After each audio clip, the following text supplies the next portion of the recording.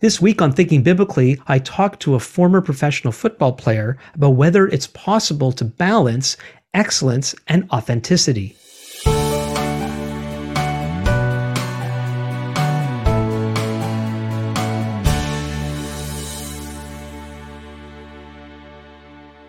Welcome back to Thinking Biblically. My name is Alan Gilman. Thinking Biblically is a podcast dedicated to exploring how all of Scripture speaks to all of life. Before I introduce this week's guest, I want to remind everyone to please subscribe and share and like and review.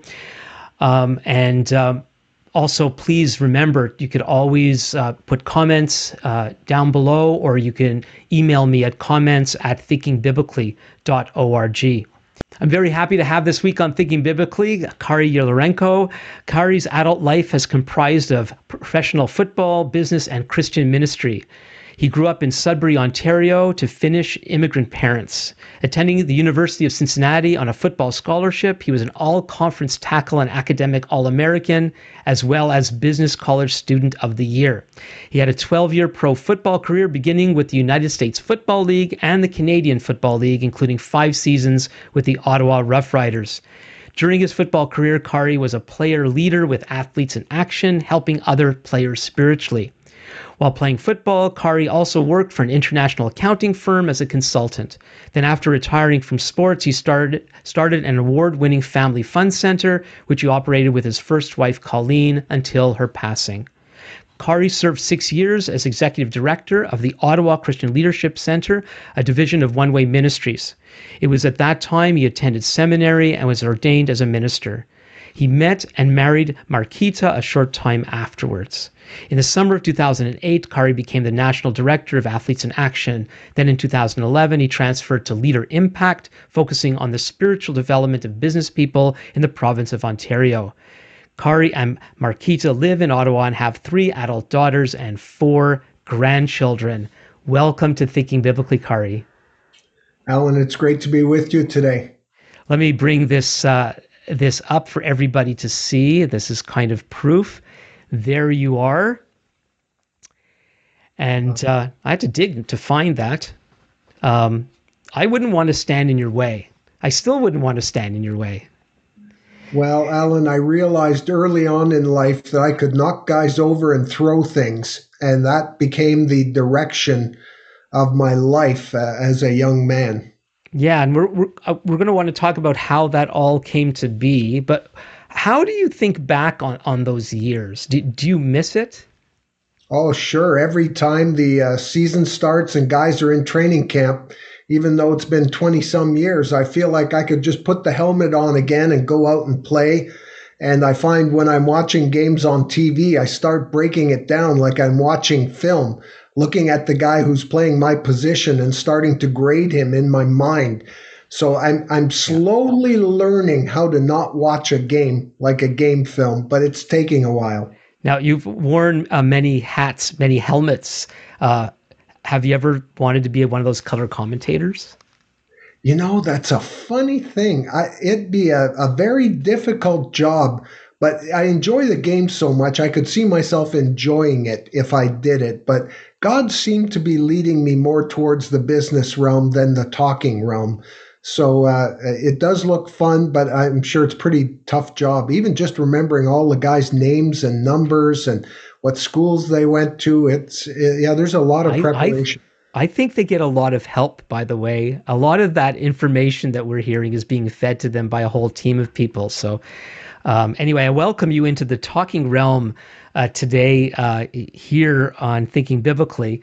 And can we go back in time, and can you share with us what things led to your football career and then beyond?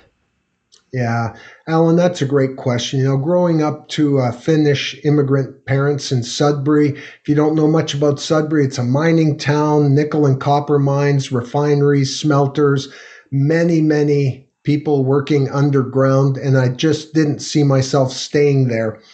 And Did you, in your day when you were there, were people thinking of it as the moon?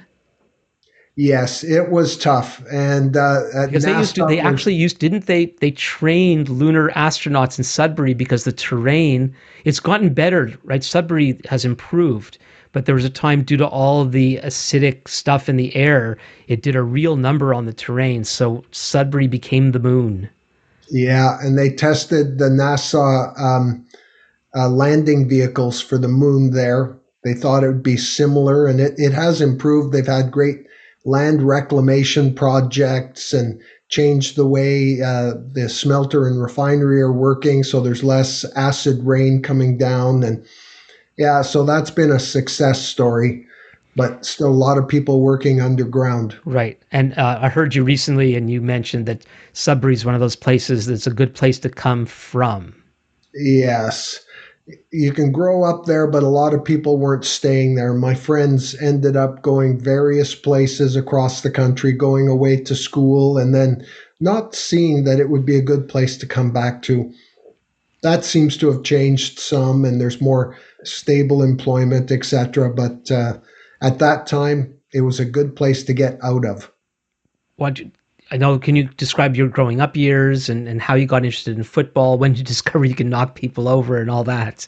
Alan, that's a great question. And growing up to these immigrant parents, I kind of felt like a second class citizen, like I didn't fit in.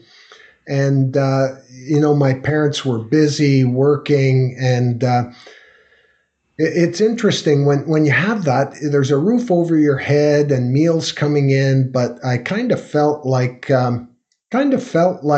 it was a struggling and striving process just to get my father's attention, and felt like, kind of like I had been a little bit not quite orphaned, but maybe abandoned. When people are working so hard and you're on your own a lot, you feel abandoned. And I always felt if I could excel at sports and at school, then I'd get my father's attention, so to speak. And growing up, by the time I was getting towards high school years, I was starting to grow and fill out, and realized in track and field that I could really throw things, and in football, I could knock guys over. And so I kind of saw football as my way out of Sudbury, but also my way to get this identity as a somebody instead of a nobody, an immigrant's son.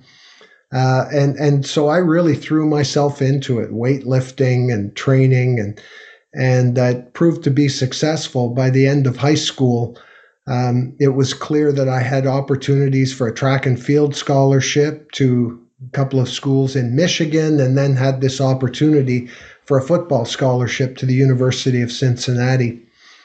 And Alan, when that happened, it kind of felt like my dream was coming true. I was now going to be a somebody, and so I just threw myself into it with everything that I had. And how did your parents track with this? Was That's this, interesting. They thought it was good. Getting university paid for was good, but I don't think they really understood how essential this was to the person that I was trying to be. I had these wounds, but I was just struggling and striving. And on the outside, it looked pretty good. But inside, I was fearful that people would discover who I really was.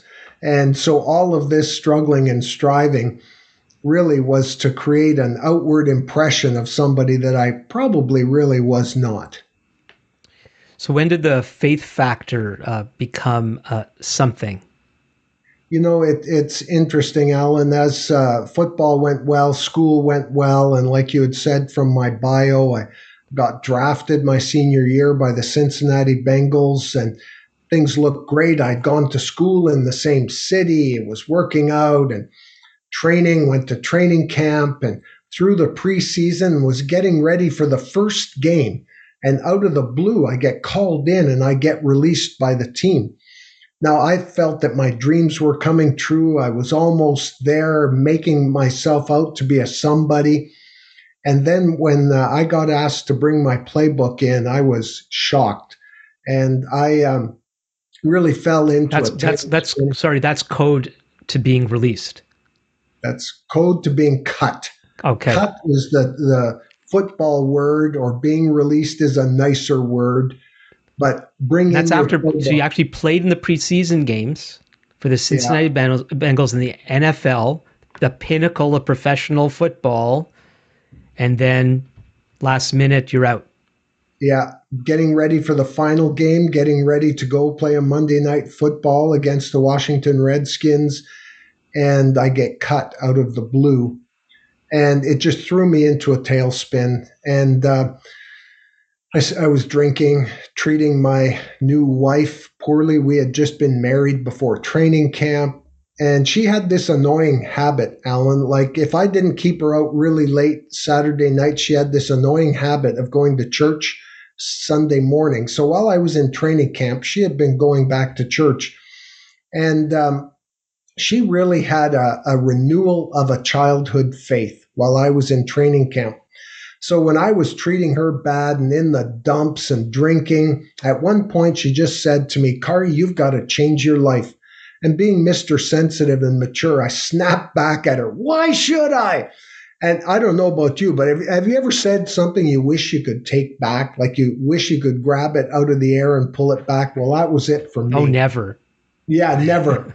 Well, this was one, and I thought I was going to get it. You know, football's your life. You're drinking, you're depressed, you're treating me terrible. But Alan, she didn't say any of those things. What she said to me was, "Kari, I just want you to accept Jesus Christ so that you can go to heaven." Just like I that. looked at, yeah, I looked at her like she was from Mars. What are you talking about, this Jesus stuff? You know, I just got cut from a football team, and there goes our income, and I'll have to go look for a job or do something else. But she was unfazed by this, Alan. She knew that something had happened, and she had a security and a peace that I didn't know about. Now, You did know, the two of you have any religious, spiritual background before this? yeah, she had gone to church growing up as a kid, and I was what they call a regular church attender. If you're a Finnish Lutheran and you go to church every Christmas and every Easter, I was about 20 years old, so that means I went to church 40 times. So that would be regular, regularly, twice a year. And What? that was obligation sort of thing, right? That's right. The Lutheran Church is the state church of Finland, and so all Finnish people, you do your time and do the CNE Christmas and Easter. And so I thought, if someone had asked me, "Are you a Christian?" I'd say, "Well, yeah, of course. I'm Finnish. That means I'm a Lutheran and born into it." And so there was some faith background there, but it was not a living faith at all. I had no connection between knowing who Jesus Christ was and having any difference in the way I lived my life. There was just no connection. So when she said this, I was totally taken aback, but I realized, Alan, that she had also taken a risk. We had just been married, and now she was introducing faith into our marriage to a very secular guy who was totally obsessed with his career, and she had kind of rolled the dice. And I realized, my goodness, this means something to her, or she wouldn't have taken a risk. So to placate her, I started to go to church. And the interesting thing was, when I did go to church as a little kid, all the services were in Finnish, and they were in High Finnish, kind of like King James English. I had no clue what they were talking about. And I went to this church with her, and the pastor gets up and he starts talking about God loves you. And I said, "My goodness, he can't love me. I know I'm a bad guy. I know what I've done in my life and the kind of life I've lived. I knew that I was not a good person." And yet he said, "No, God loved you so much that he sent his son to die on the cross for your sins." Alan, I couldn't believe it. I just couldn't believe it. Going a few Sundays in a row, I started to read the New Testament through. And over several weeks, I actually came to the point where I bowed my knee and surrendered my life to God and accepted Jesus Christ. Meanwhile, in the middle of all this happening, Alan, I get signed into the USFL, this new upstart football league, and I end up on a team with Herschel Walker and Doug Flutie. And guess who the owner of the team was? Donald Trump himself. The Donald was our owner. And I never thought that that would be relevant 25 years later. But on that team, there was a guy from Athletes in Action who was a staff member who started to disciple me. And in the middle of all this, the Bengals called me back. The guys, the veterans that had come back off injured reserve, got injured again. And they called me back to come and play that week. And I said, well, I'm sorry, I can't. I've already signed in the USFL. So you see God's hand at work. If I had stayed on that team, there never would have come the crisis that would have made me examine what was going on in my life. And so I get to this team, and this Athletes in Action guy, Dave Bratton, starts to disciple me, and I start to grow in my faith. So what is that for someone not familiar with the lingo? What does it mean to disciple you? What was he doing to you? He was reading the Bible with me and teaching me about the things of God. So I had so much to catch up on. Here I am, a young 20-something guy. I'm now a professional working, and I have no clue really how to live out my faith day to day. So he would share Bible scriptures with me, and then he got me talking about what had happened. And Alan, do we have a few minutes? I can tell you a funny story. Absolutely. He had been taking me through this discipleship process, teaching me Bible verses, teaching me how to pray, all these things. And he says, Kari, it's important now that you've come to faith that you begin to share your faith with others. And I said, okay, I don't know. The only Bible verse I really knew was John 3:16. And I used to see that in the end zone between the goalposts. And I realized it was about God loving us so much that he gave his son, that when we believe him, we have eternal life. And I thought, okay, that's a pretty important verse. Yeah. Well, that was the only verse I knew. And when you're talking about singing in the end zone, these are people holding up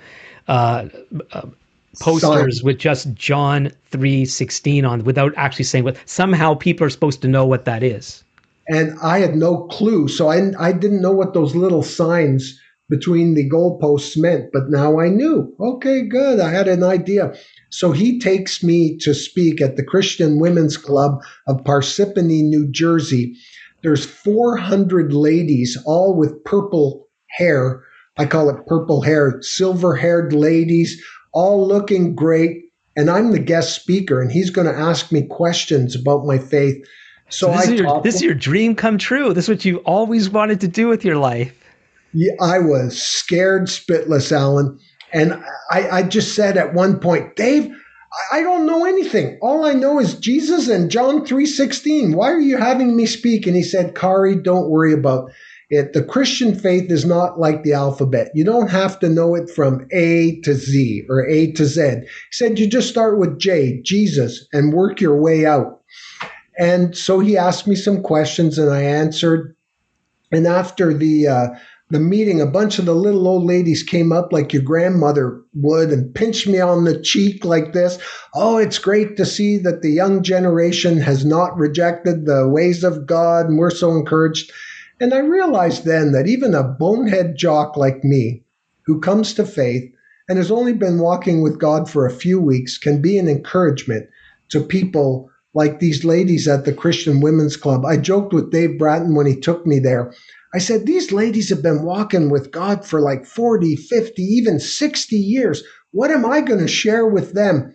And I said to him, some of these ladies are so old, they might have been here on the earth when Jesus was here walking on it, kind of joking around with them.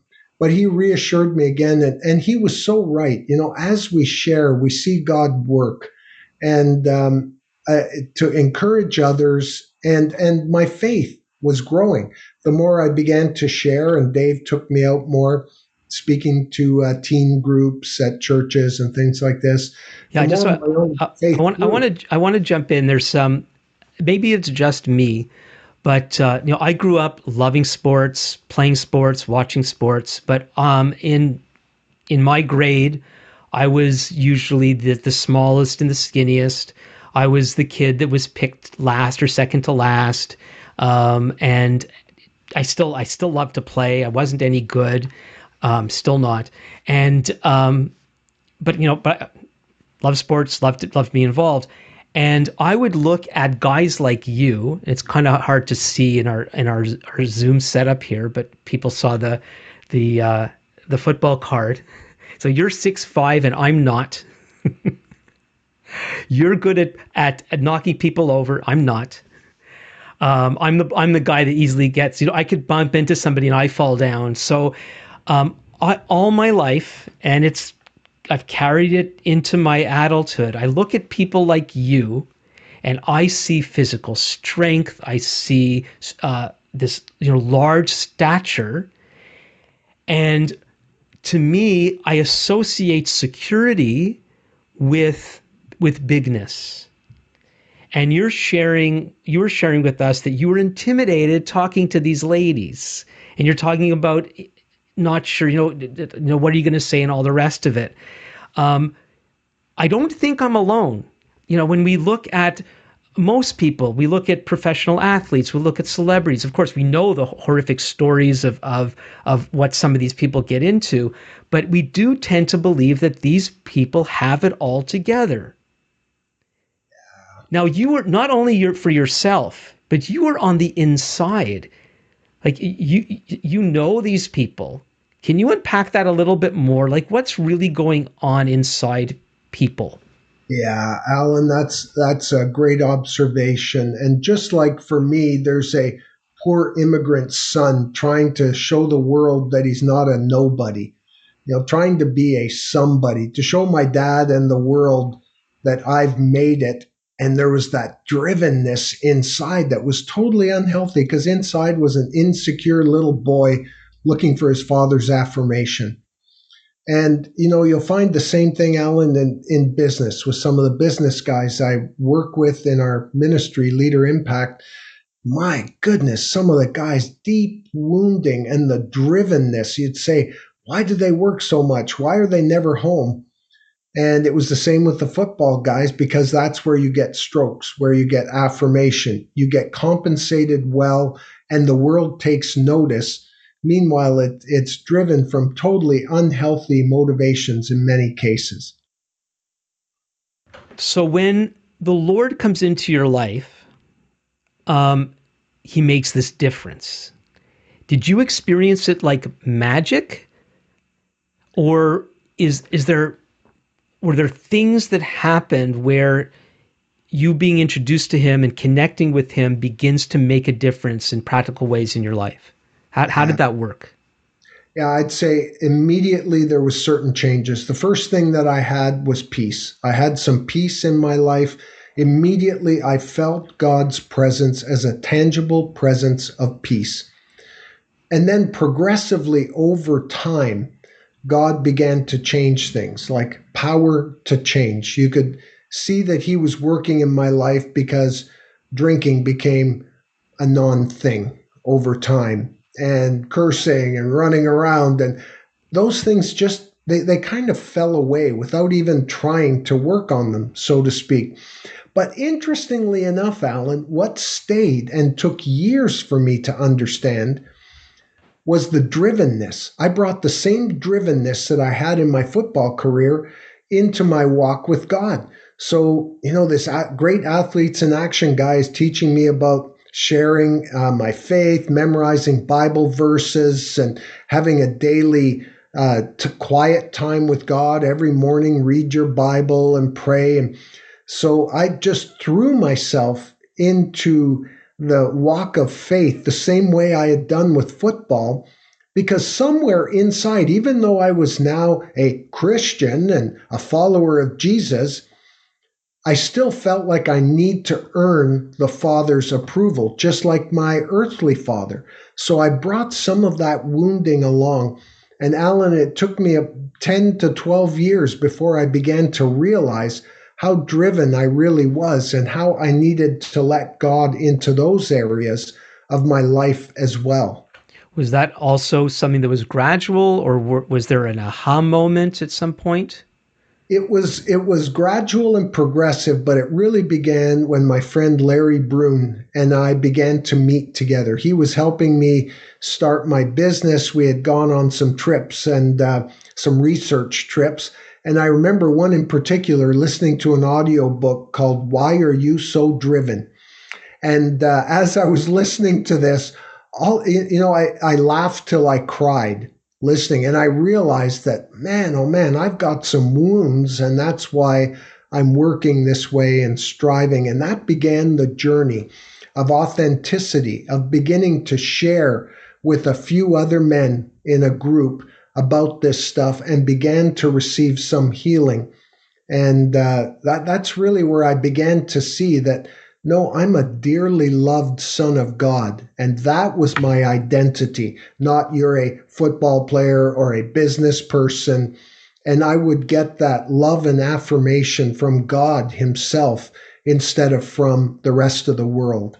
So your struggle with that sounds like it goes all the way back with your parents, particularly with your dad. And then, like a lot of us, that continues on even within your life of faith. One of the things I would love you to speak into, because I still need to hear this.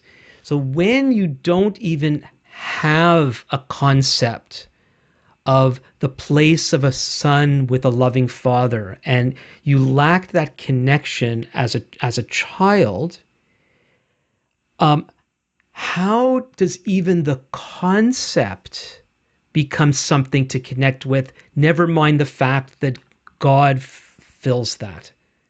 Do you know what I mean? Alan, this is huge. And part of it came from my daily Bible reading. Part of it came from books that were written by authors like Fran Japan and Pete Scazzaro and others. Part of it came from these weekend events like a boot camp weekend where John Eldridge teaches about the love of the Father and how we're his dearly loved sons and daughters.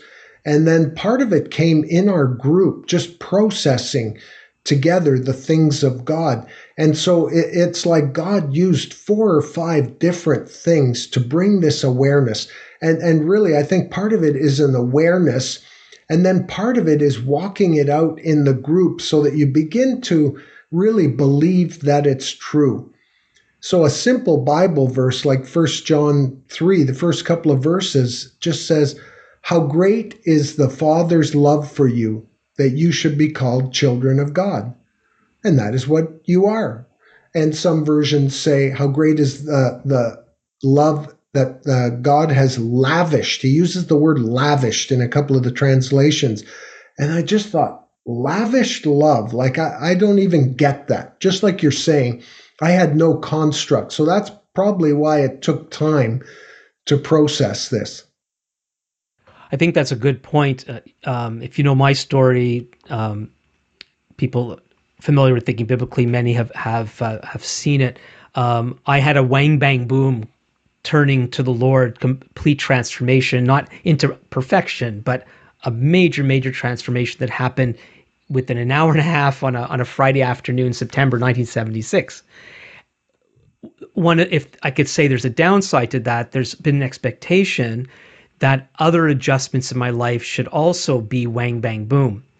But you're emphasizing, and those things happen. We see them in the Bible. The Lord does miracles in our lives, and he does bring about drastic change. He can bring it about in seconds. But generally speaking, growth and development occurs over a long period of time. You didn't become a football player overnight.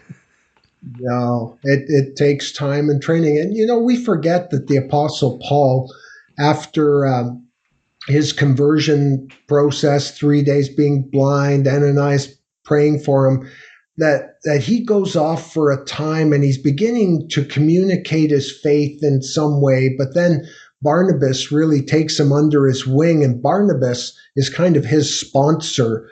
And Paul began to share, but Barnabas was discipling him until Paul was eventually released. And it was kind of a 14-year process. And even in his letters to Timothy and the other church epistles, you see a progressive realization of his own sinfulness and the greatness of God. And so, we kind of think of Paul being converted on the road to Damascus and that's it. But we forget that no, it was a many, many year process, even for the most prolific author of the New Testament. And we wonder then why it's taking us so long, and maybe we get discouraged when we shouldn't. Yeah, so there you have it. For those who are wondering why is it taking so long, the answer is because it has to. Sometimes it just has to. So we need to be patient with the process. So let's move on to the thing that spawned me asking you to come on this week. We were a couple of weeks ago at one of those John Eldredge events called Band of Brothers. There's 130 men that gathered at a camp not far from Ottawa. And it was a wonderful time being together with all the guys. It was very powerful. The format was watching John Eldredge teach over video, and then people like yourself would share personally some of the things they learned about some of the points that Eldredge was making. And so I've read John Eldredge's books in the past, and one of his things is what he calls the poser. And I looked it up in the dictionary. You're not going to find John Eldredge's definition in Webster's dictionary, because a poser is simply somebody who poses. But he's using it in this kind of in way of being a pretender, almost more of an imposter, somebody who's putting on something as a show instead of revealing their true self. And so I remember that segment of the weekend. And was that when you were a responder? Were you responding to the whole poser thing? The next session on the wound, but I could have easily done the poser too. Yeah, right. So anyway, when I was watching this and tracking with it, I also thought, but wait a second. Being authentic isn't something, and I'm going to be saying this properly, you're going to help me unpack this, that there's a time and place to put on that professional face. So, we want people to reveal their true selves, to not pretend, to not be hypocrites. But if my brain surgeon had an argument with their spouse that morning, and then they're seeing me later on that morning, I don't want them bringing in, oh man, I had a rough time with my husband or my wife, and I really don't want to be here, but I need to do this with you. We don't want to hear that. We want them to leave that stuff at the door, be the professional, put it on, and in a sense, they're going to fake something.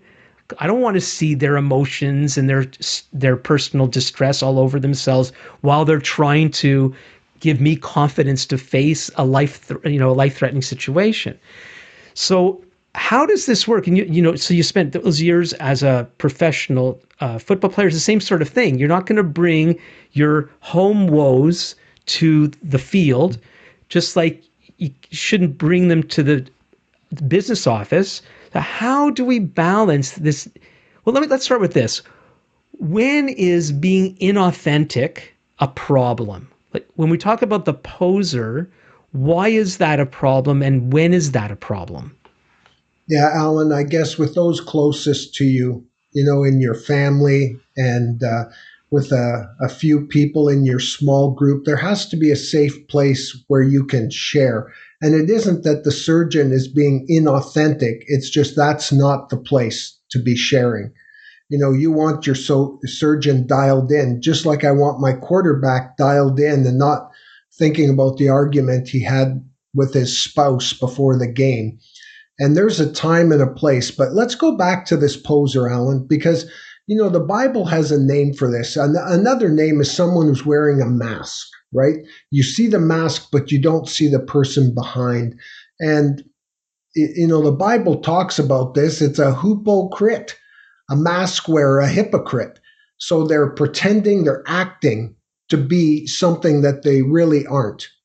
Now, my understanding of that is that was the name for actors, the Greek word actually, because they used to hold masks in front of their faces in their theatrical performances. And then Jesus, challenges the religious leaders of being actors. Exactly.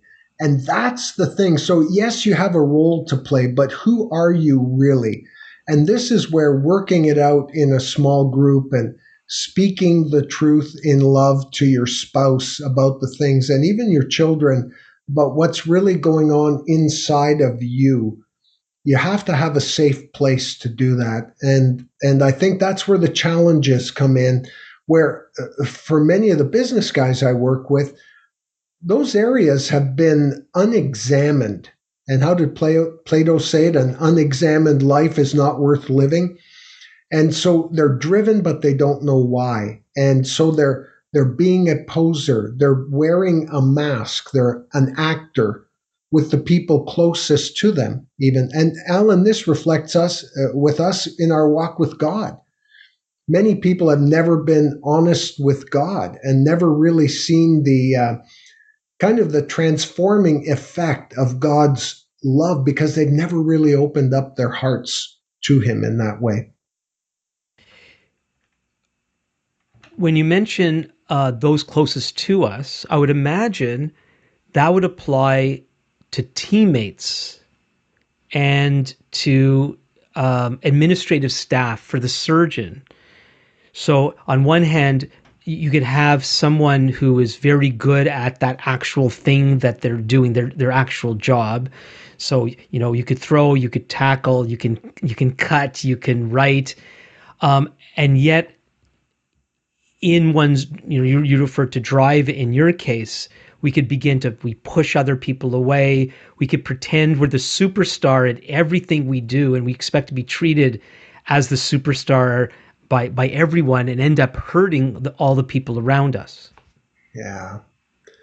Yeah, that's true. And the interesting thing, Alan, you talked about people close, whether it was the assistant to the surgeon or teammates, but again, you need to be careful here with people who aren't ready to receive truth and people who aren't emotionally mature enough to deal with something. I may have a teammate, for example, let's say I was having problems at home and we went out for lunch and I talked to him about it and he wouldn't know how to process it or wasn't ready. You'd have to feel someone out so that you know that they're ready to receive this truth because there's many elements of love. Love is patient, love is kind, etc., etc. But it also said love protects. So you want to be careful not to back up the truck and dump a bunch of your stuff, your baggage on top of someone who's not ready to receive it or hear it. And this is where some counseling or having someone pray through things with you, like a prayer ministry type of situation, may be very helpful, where someone's trained to receive it and you begin to filter it. And so I learned over time that there are places and times where it's totally appropriate, and there's other times when I should just mind my peace and be quiet until I'm in this safe place again. Yeah, so you're talking here about, when people begin to get in touch with the need to be authentic, that sometimes people will go, well, now I'm going to be authentic. I'm going to tell everybody what I think all the time, about your hair, about your clothes, about your this, about your breath, about, right? Because it's similar to people who never had boundaries in their lives, and they've seen themselves as manipulated by other people. It becomes this big realization, and instead of building boundaries, they erect these walls, and they start, almost hitting other people in the face with their newfound walls. And so there is a tendency that when we begin to grapple with weaknesses in our lives that we're trying to improve, that we can go overboard. But then, how about when we talk about something like authenticity and yourself being a pro football player for 12 years, I imagine you saw a lot of posing, because partly you're getting paid to perform as an athlete. Did you ever encounter fear that if people would let their guard down, they would begin to be less of an athlete? Do you ever Oh, find that you're asking me to be soft, and yeah. that's no good? Yeah, I think there's two things here. One of them is you in my professional career, guys would never, ever speak that way about any issues or fears, even though it was all there. It was all bravado and everything's fine and I'm okay. In fact, I'm great. And so this kind of sharing would never be there. You'd never show that there was any chink in the armor. And interestingly enough, I only met a few players who really were so secure that they could help other players, they could talk about their stuff. I think of players like Mike Singletary, who was a well known Christian linebacker for the Chicago Bears. He was a team leader, fantastic player. And he had grown up in the faith and had been well mentored on how to live out your faith as a man of faith in the football realm. And he was very secure. And I'd met him at a conference, and I realized that I was not yet at that point. And by the end of my career, I was actually enjoying it, enjoying the process of the film watching and the banter with the guys without fear of being released from the team or being cut, and just being able to pour into others. But it took me many years to get to that point. So going back to this, the posing and the chest pounding was a central part of all of that for many years. And a few guys got through it, and that's encouraging, but a little discouraging that it takes so long. So it sounds like one of the things that you're saying is that, and you did allude to this, that one of the things that really made the difference is when your identity became secure. That it wasn't so much about being the star player. That was an important thing. That was what you were called to do at the time. But you didn't have to prove yourself as a human being through your football anymore. Yeah. Do you want to talk about that a little bit more, how that dynamic? Yeah, Alan, this is so huge. And I think of Jesus himself. The Bible talks about in Matthew 3, where he's about in the process of being baptized by John the Baptist. And this voice from heaven says, "Here is my beloved Son in whom I am well pleased." And he hadn't done anything yet. And the Holy Spirit appears. It's a beautiful scene. And then Jesus goes out and is tempted in the desert. But the Father gave Jesus this affirmation of his identity and who he was, even before he started his ministry or before he had healed anyone or gone to the cross. This was all done before, so that he was secure in who he was.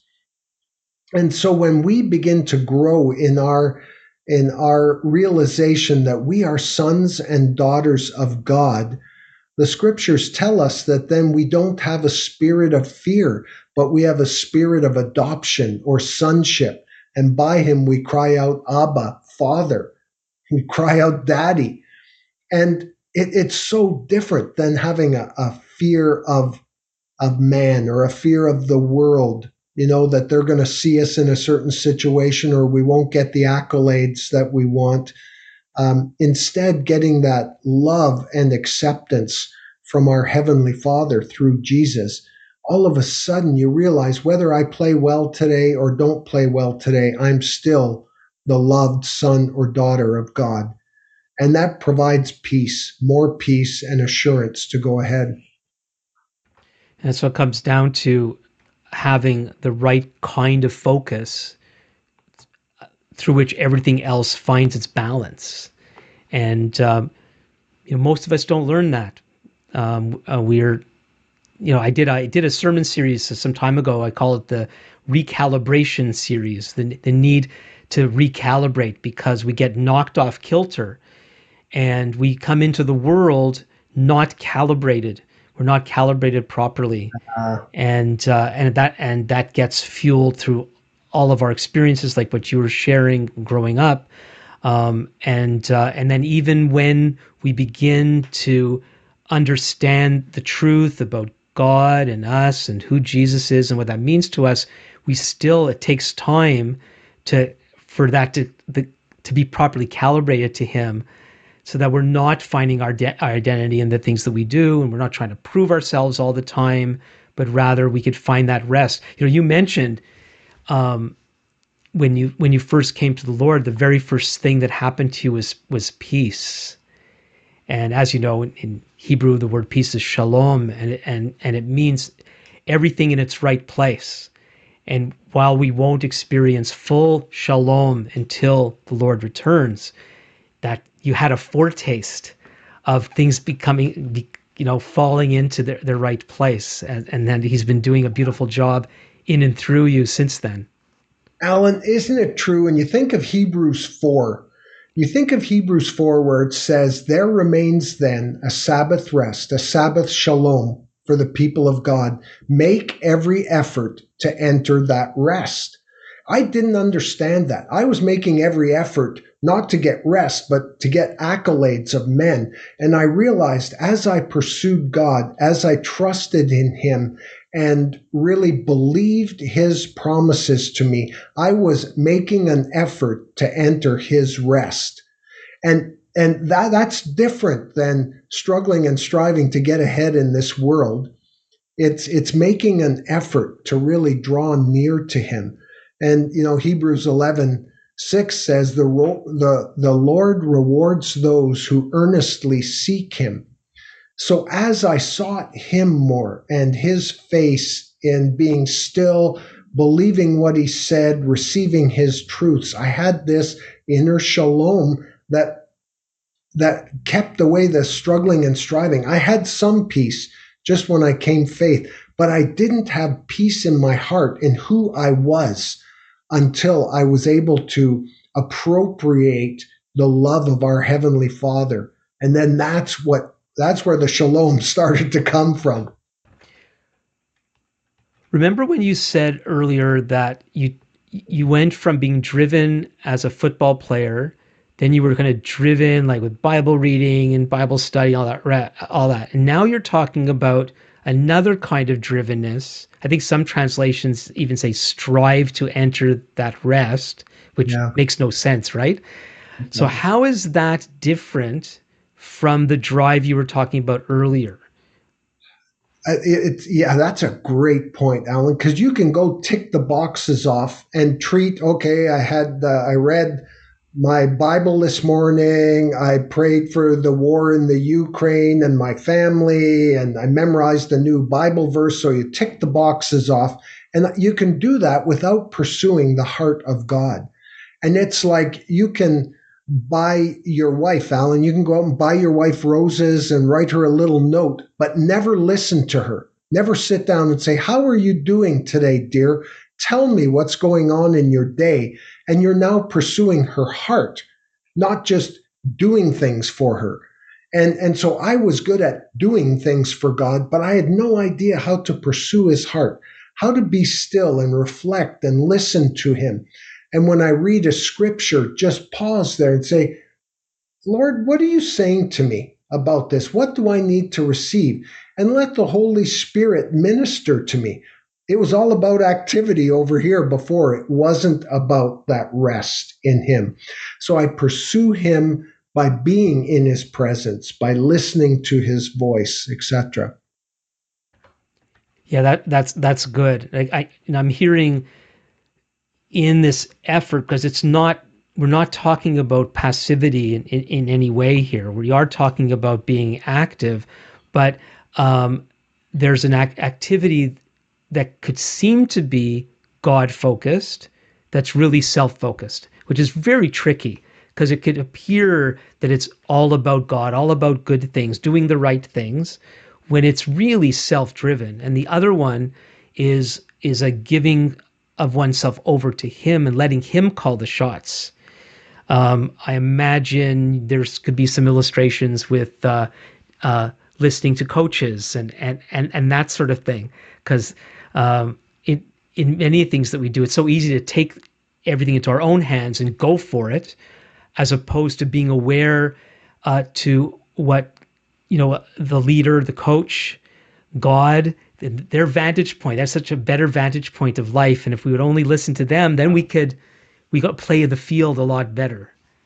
Well, Alan, this is so huge because it's so easy to rest on your training, your skills, your experience And football is a great example. I could go out and play a game. I've watched the film. I played this guy before. I know how to do this. I've done the footwork and not listen to the coach. So I think it has great application to Proverbs 3, 5, and 6. This one of the most famous Old Testament verses. Trust in the Lord with all your heart and lean not on your own understanding, skills, background, accolades. In all your ways, acknowledge him, and he will direct your paths. So I wasn't really trusting in him or letting him direct my paths. I was kind of a self-directed kind of guy for many years until I learned how to really trust in him and rely on him to lead me by his Holy Spirit. Yeah, we had those verses, Proverbs 3, 5, and 6, as a plaque in our little dining room when we were first married.